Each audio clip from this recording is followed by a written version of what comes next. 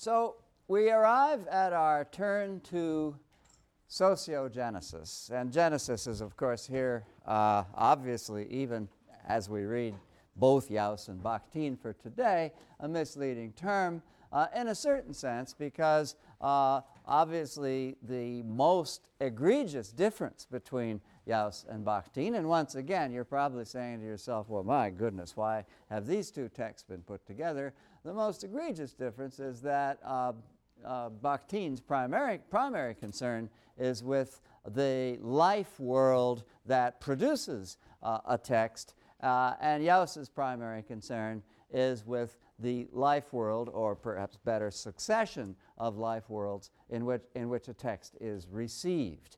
I think you can tell, however, from reading both texts, and will be conscious as you go through the materials that remain on the syllabus, that the relationship between the production and reception of literature or of discourse of any kind, once you factor in the social setting of such a text, becomes much more permeable, much more fluid.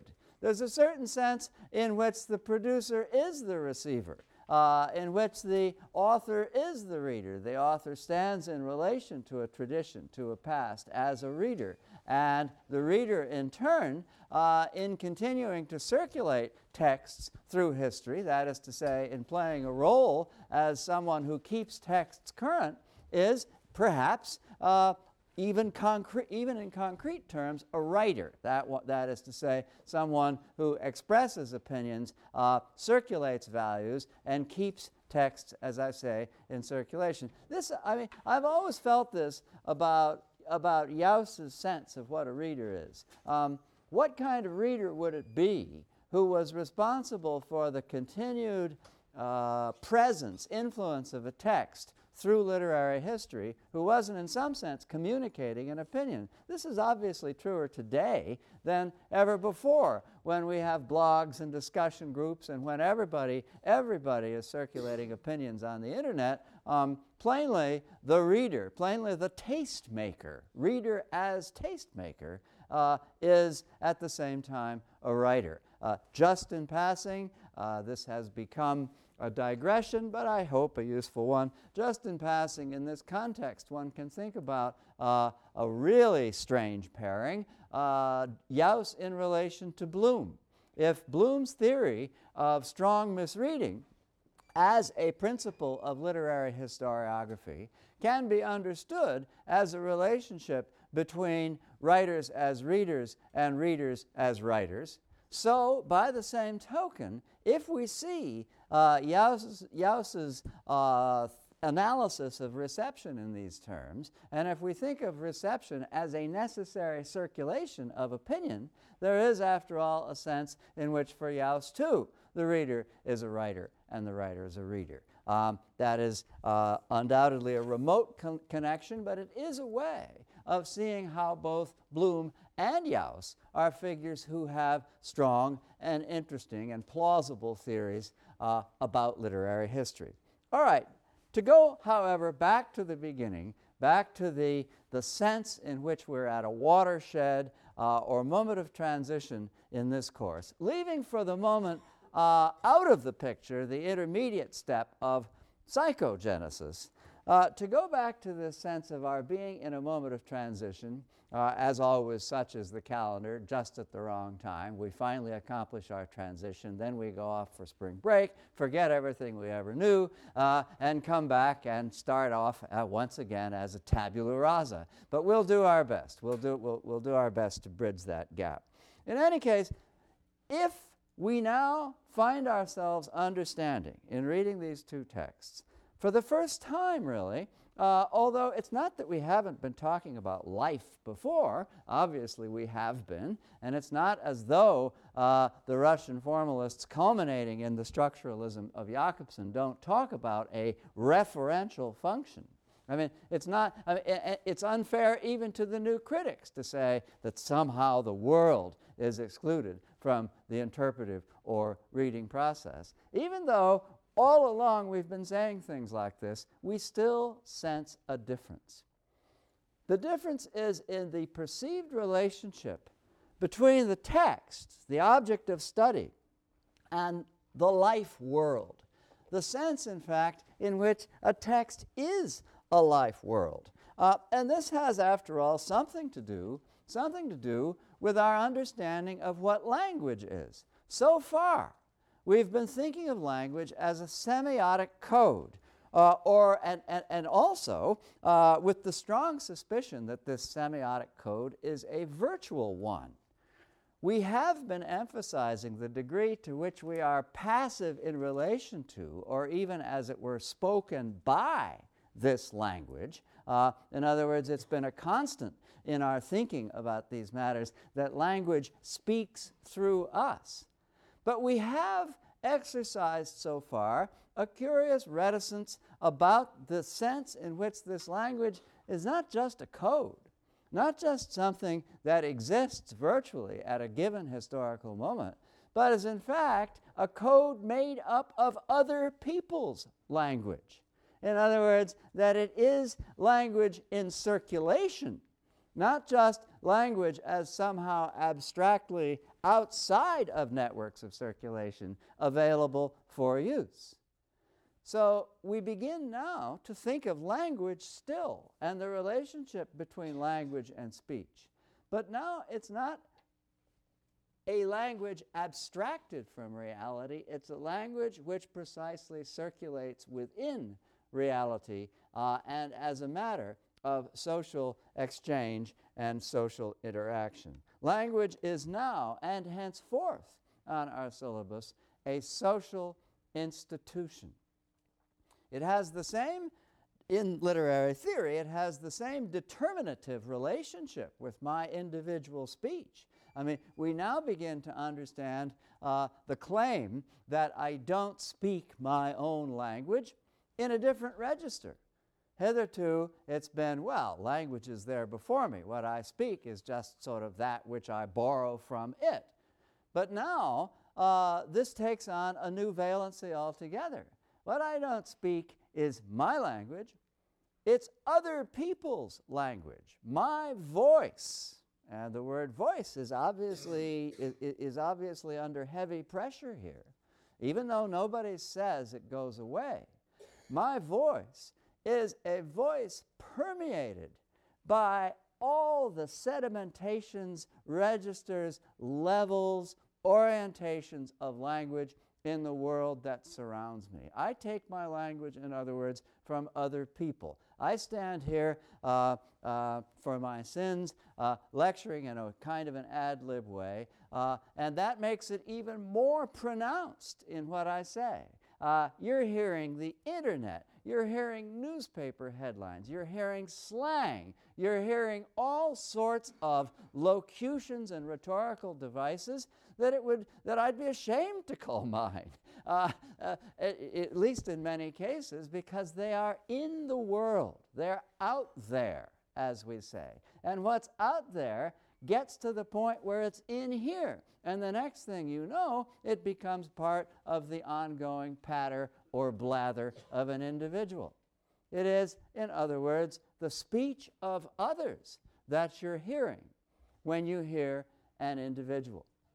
The extent or the degree to which this might be the case is, I suppose, always subject to debate. We're going to take up a couple of examples, but in any case, you can see that without the structure of the relationship between language and speech having really changed, and in fact it won't really change as we continue along, without the structure of the relationship between language and speech having changed, the nature of this relationship and the way in which we think of it in social terms is changed, and the social aspect of it now comes into prominence and will remain there.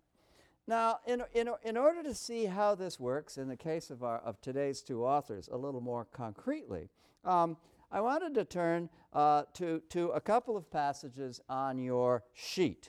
You got my grim warning last night that if you didn't bring it, I wouldn't have any to circulate.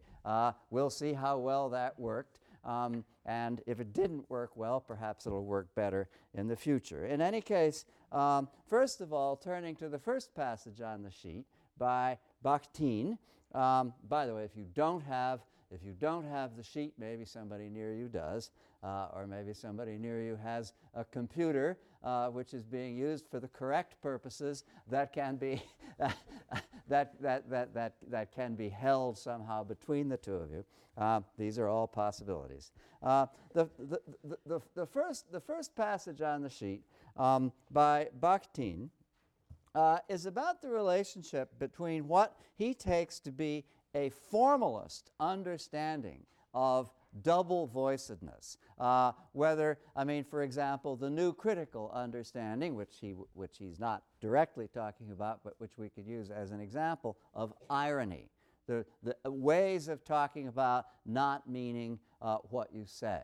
And he's talking about those sorts of double-voicedness in relationship to, in contradistinction to, what he means by genuine heteroglossia. And he says, first passage on the sheet, rhetoric is often limited to purely verbal victories over the word, over ideological authority. In other words, I'm sort of getting under your ribs if you're somehow or another voicing an authoritative or widespread or tyrannical opinion by some form or another of subverting it. In other words, a kind of a binary relationship between what I'm saying and what's commonly being said out there. When this happens, says Bakhtin, rhetoric degenerates into formalistic verbal play. But, we repeat, when discourse is torn from reality, it is fatal for the word itself as well.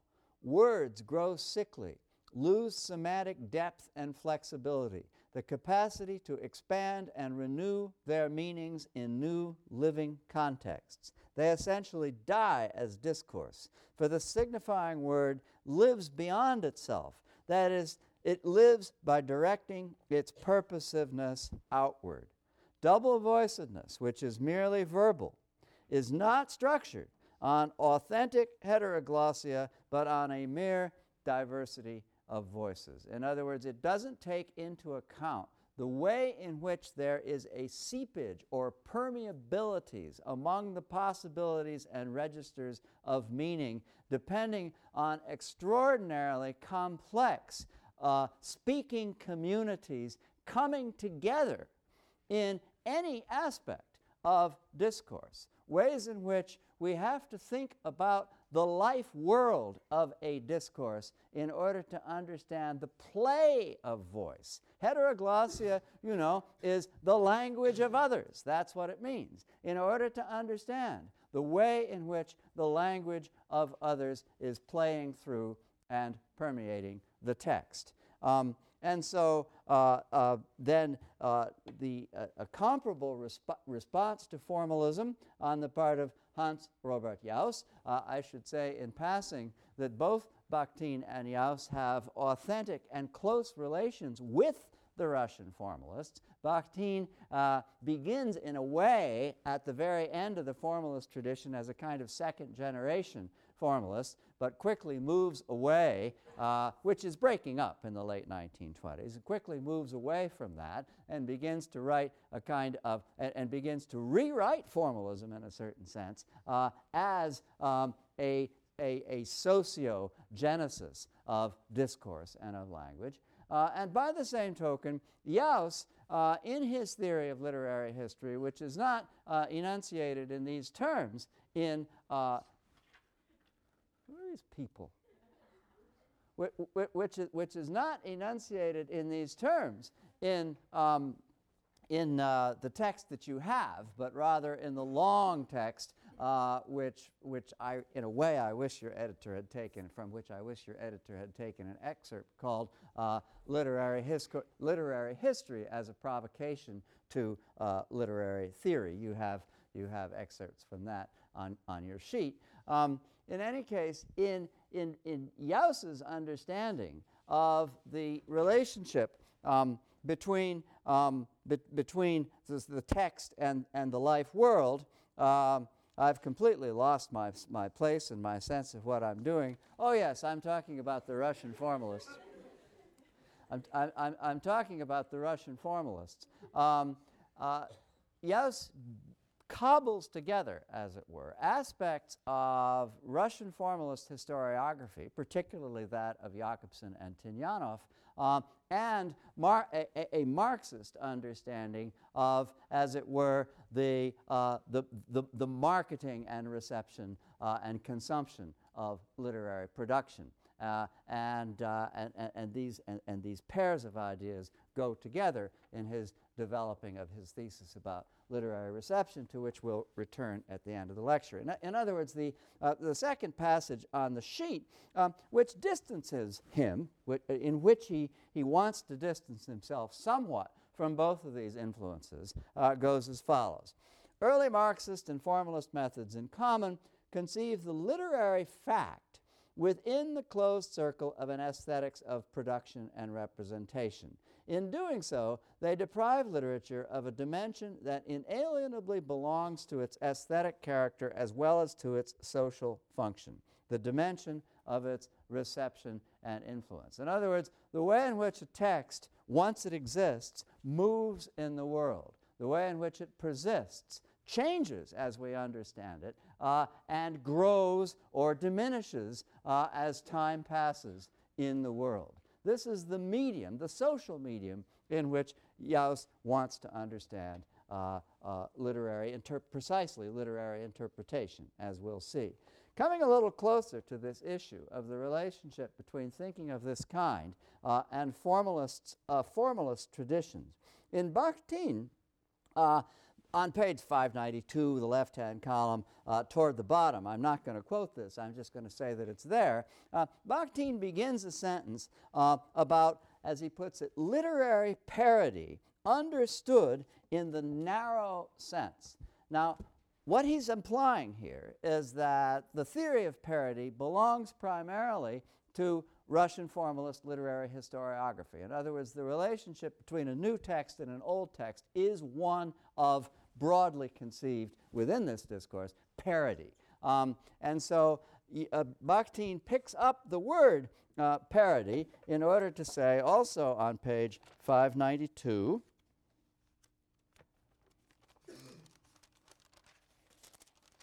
also to say on page 592, the left-hand column, about halfway down, a mere concern for language is but, and it's an odd thing to say, a mere concern for language.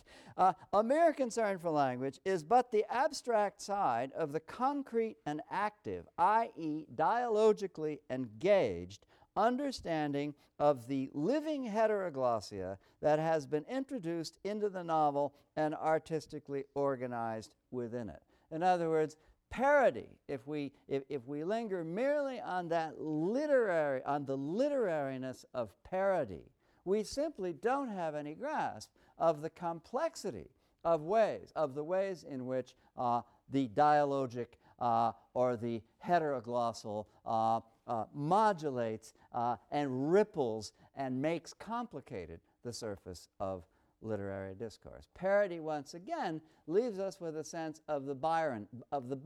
The previous text was this. The secondary text or the next text riffs off that previous text in a way that we can call parodic. But that's binary. That's just, it's one text against another, and leaves out the whole question of that flood or multiplicity of voices which pervades the text.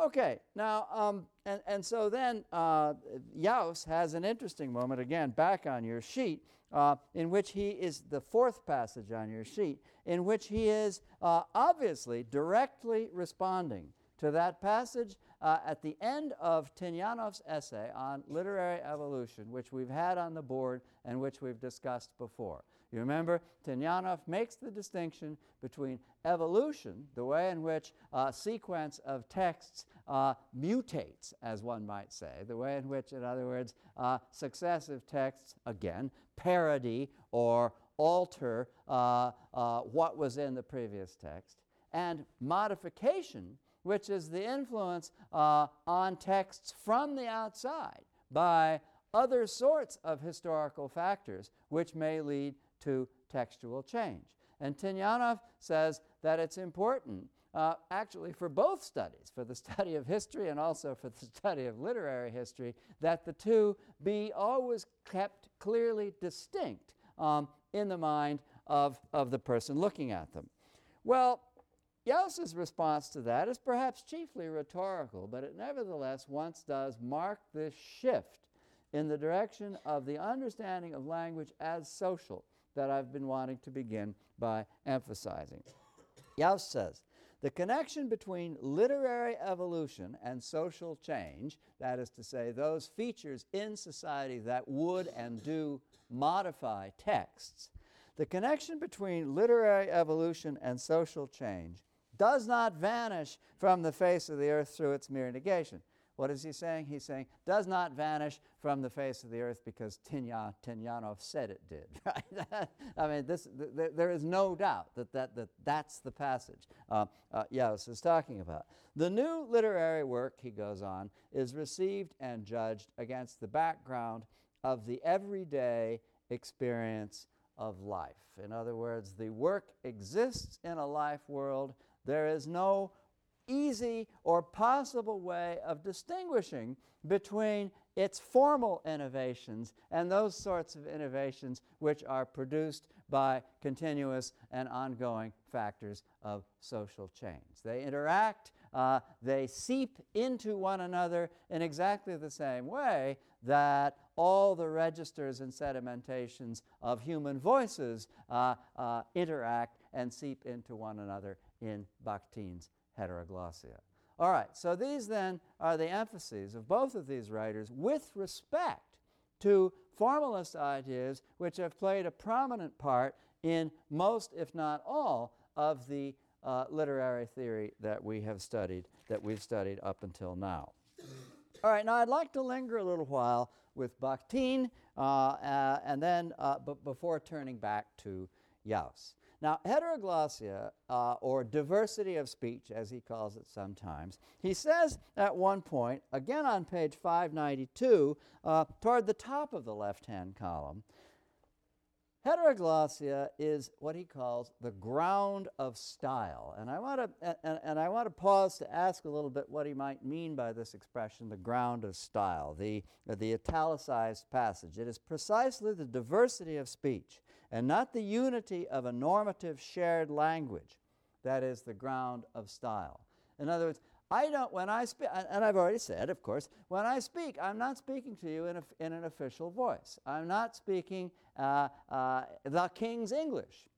In fact, on this view, there's really no such thing as the King's English. Nobody speaks the King's English because there is no such isolated, distilled entity that one can point to. Language, at least the language of most of us, that is to say, of everyone except people in hermetically sealed environments, like, for example, a peculiarly privileged inward-looking aristocracy. The language of virtually all of us is the language of the people, the language of others. And it is that which we have to continue to think about as we consider how a style is generated. We speak of a style as though it were purely a question of an authorial signature. Sometimes we think of style and signature as synonymous. Oh, I would recognize that style anywhere. Coleridge said of Wordsworth, of a few lines of Wordsworth, if I'd come across these lines in the desert, I'd have said Wordsworth. Well, obviously, there's a certain sense in which we do recognize a style. For example, the style of Jane Austen. I suppose, arguably, you could think that this is the style of Dr. Johnson, but most people would recognize it as the style of Jane Austen. And yet at the same time, as we'll see in a minute, it is a style made up in ways that are very difficult finally to factor out and analyze, of many voices. Okay, so this would suggest, I think, this idea of a style as a composite of speech sedimentations. This idea would suggest that possibly there isn't a voice, that to speak of an authorial voice would be a very difficult matter. And in fact, and might lead us to ask, does this move the idea that the sociolect speaks through the idiolect, the idea that the language of everyone is in fact the language that speaks my speech, my peculiar individual speech? Does this once again bring us face to face with that dreary topic, the death of the author? I don't think so, not quite. Certainly not in Bakhtin, who gives us a rather bracing sense of the importance of the author in a passage on page 593, the right-hand column.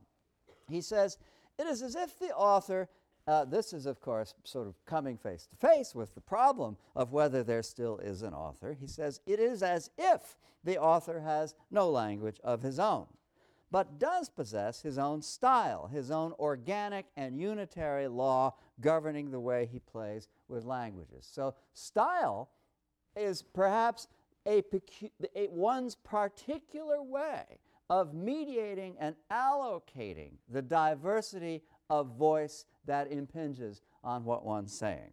And the way his own real semantic and expressive intentions are refracted within them. And here, Bakhtin saves or preserves the author by invoking the principle of unifying intention and the way in which we can recognize it in the discourse of any given novel. Of course, he goes on, this play with languages and frequently the complete absence of a direct discourse of his own in no sense degrades the general deep-seated intentionality, the overarching ideological conceptualization of the work as a whole. So this is not, though it may seem to be in certain respects, a question of the death of the author as provoked by, let's say, Foucault or Roland Barthes at the beginning of the semester. So it's not that exactly. All of everything that we've been saying so far can be seen to work in a variety of novels. The novel is the privileged genre for Bakhtin. He, I think, perhaps somewhat oversimplifying in this, reads the novel, the emergence of the novel, the flowering and richness of the novel against the backdrop of genres he considers to be monoglossal, the epic, which simply speaks the unitary voice of an aristocratic tradition, the lyric, which simply speaks the unitary voice of the sort of isolated romantic solipsist, and over against that, you get the polyglossal, rich, multiplicity of voice in the novel. As I say, I think that the generic contrast is somewhat oversimplified because nothing is easier and more profitable than to read both epic and lyric as manifestations of heteroglossia. Just think of the Iliad. What are you going to do if you really believe that it's monoglossal with the speeches of Thersites? Well, you know, okay.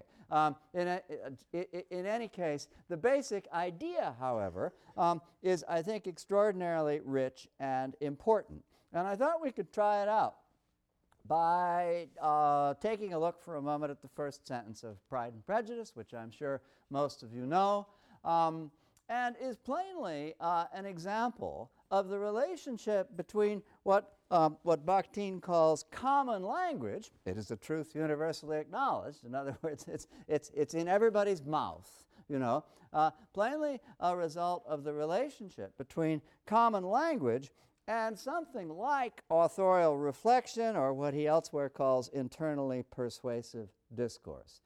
Now, in traditional parlance, this would be a speech which manifests irony, the rhetoric of irony, against which Bakhtin sets himself in the first passage on your sheet. I mean, how ridiculous, we say. Jane Austen doesn't believe this. This is drawing room wisdom. And everything in the sentence points to the ways in which it's obviously wrong, even while it's being called a truth. Universally, meaning the 1,000 people or so who matter. In other words, there are a great many people who neither acknowledge nor care about any such thing. And then, of course, the idea that a single man in possession of a good fortune, or indeed otherwise, has nothing to do but be in want of a wife.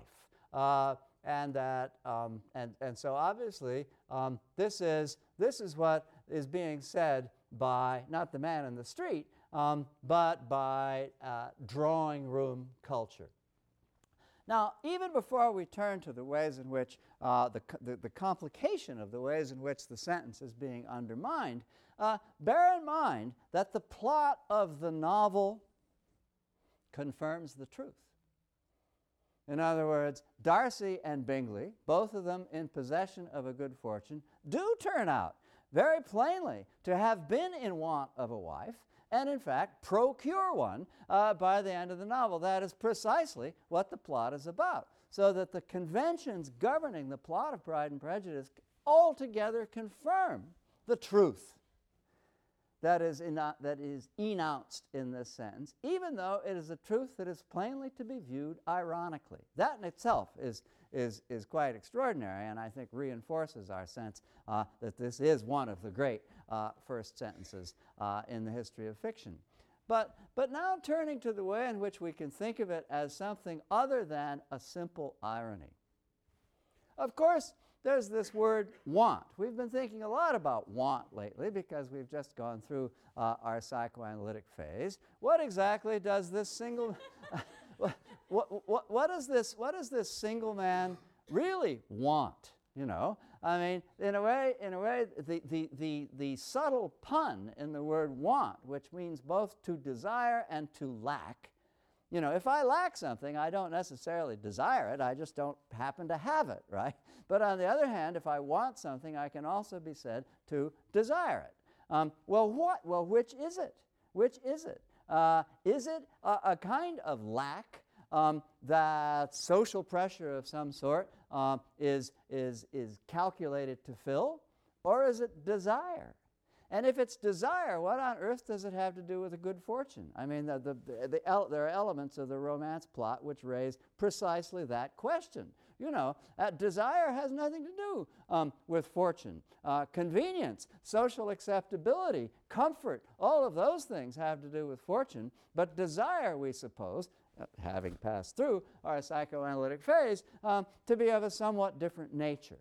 And so the complication of the sentence has to do actually with the question of the way in which the meanings of these words can be thought to be circulating and to create ripples of irony of their own, far more complicated than, the author is much smarter than that, she doesn't mean that, which is already a complication introduced by the fact that her plot bears it out. How can her plot bear it out if she's being so ironic? And of course there's obviously a good deal more to say. A single man in possession of a good fortune obviously may not at all want a wife for a variety of reasons that one could mention and that can't be possibly completely absent from Jane Austen's mind. And so, that has to be taken into account in itself, and certainly does. Michaela, you've darkened us. I apologize. Oh, that's okay. I think it's this one. Well, we may have to remain dark. I don't want to take up too much time with it. I won't touch it anymore. Oh, okay, okay. Yeah, this is all right. This is all right. It puts the sentence in a whole new perspective. So perhaps I'll stop there. But I think you see it's the sort of sentence that bears reflection. Oh, by the way, am I still visible? That bears reflection beyond, a kind of simple binary of the sentence is spoken by the man in the drawing room, or woman in the drawing room. It's idiotic. It's obviously wrong. We simply can't say that. The style of the author is a style that is sedimented by and through complexities of circulated meaning that really can't be limited by any sense of one-to-one relation of that kind. She didn't touch any of those. I've just made it darker.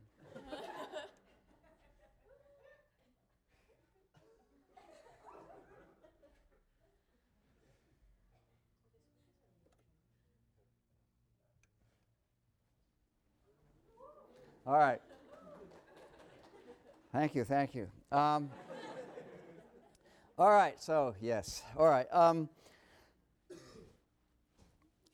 What else about Bakhtin? One more thing. His idea of common language. This is not a concept that is supposed to have any one particular value attached to it. It's a little bit like the rhizome. It could be good, it could be bad. Common language could be a kind of Rabelaisian, carnivalesque, subversive, energetic body of voices from below, overturning the apple carts of authority and the fixed ways of a moribund social order. Could be that. But at the same time, it could itself be the authoritative, the reactionary, the mindless. Common language would be that universality of acknowledgement which seems to go along with unreflected, knee-jerk responses to what one observes and thinks about.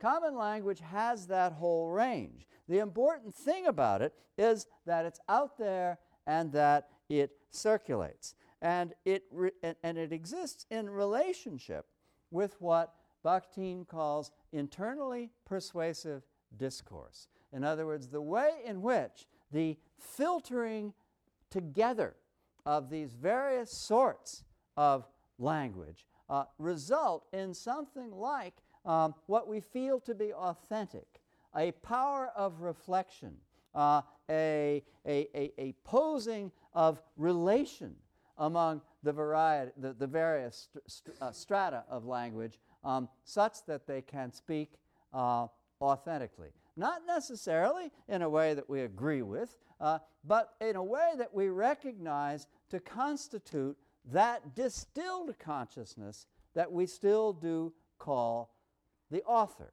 and to which we ascribe, in some sense, authority. We feel precisely in the peculiar self-mocking relationship between this sentence of Pride and Prejudice and the plot of Pride and Prejudice as a whole, we feel something like the internal persuasiveness, the coherence of the discourse. And I think maybe just to sum up Bakhtin, I want to quote you from the other long excerpt that you have in your anthology, which I would encourage you to read. Sometimes I have asked people to read it, but I decided to drop it this year. But it's still a very strong and interesting argument. It's called Discourse in the Novel.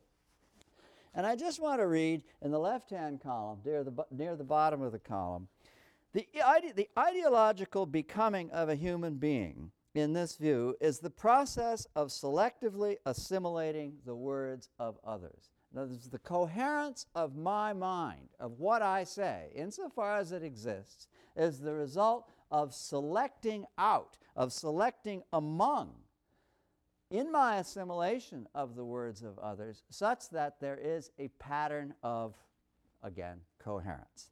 All right, so finally, the novel is the social text par excellence for Bakhtin for these reasons, and it confirms again what we've been saying about a new way of thinking of language. Language, as that which speaks us, is not just language, it's other people's language. And we need to understand the experience of the process of reading and of texts as they exist, and the nature of authorial composition as an assimilative, selective way of putting together other people's language. All right, now quickly, Jauss. He takes us back, obviously, by way of Iser. I think you can see that, that Jauss's talk about horizons of expectation, the disruption of expectation, has a great deal to do with Iser's understanding of the role of the reader in filling imaginative gaps that are left in the text, which are based on a complex relationship with a set of conventional expectations, by way of Iser to Gadamer. Because after all, what Jauss has to say is a way of talking about Gadamer's merger of horizons.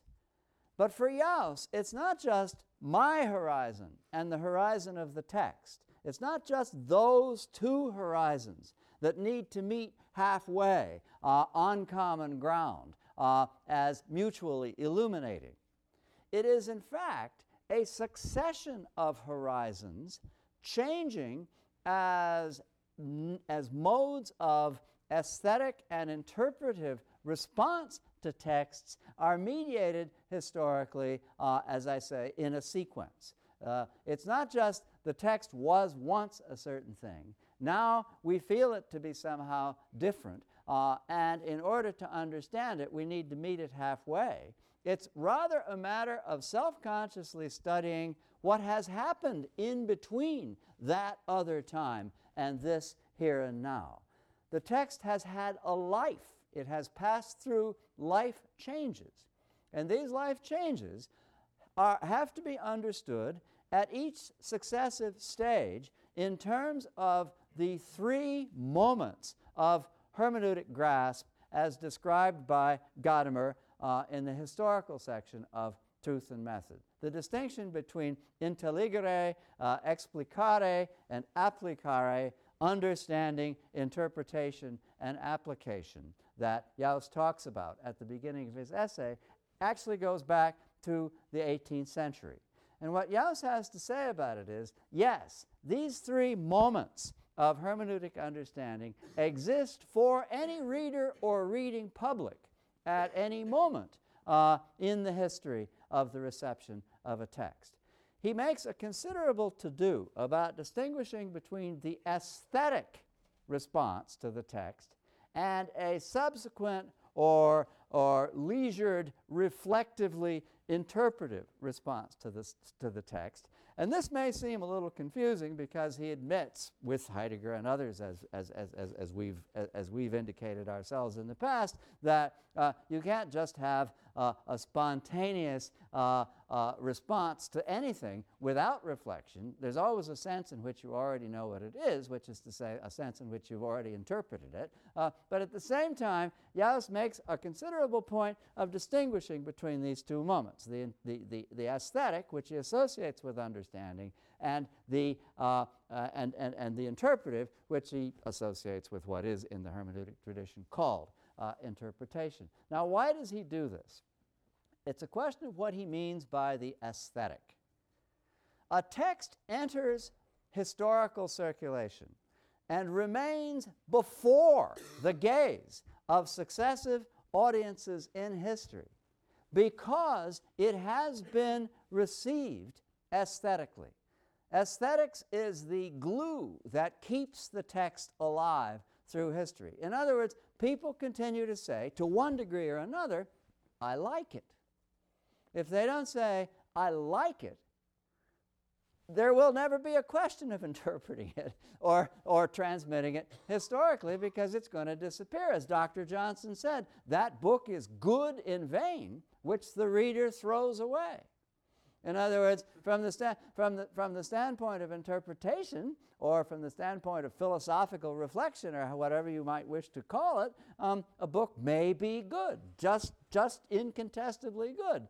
But if it didn't please, if it didn't give pleasure, if it didn't sort of attach itself to a reading public aesthetically by means of pleasing, none of what would succeed in the hermeneutic process could ever take place. So that's why Jauss makes such a point of distinguishing between the aesthetic and the interpretive.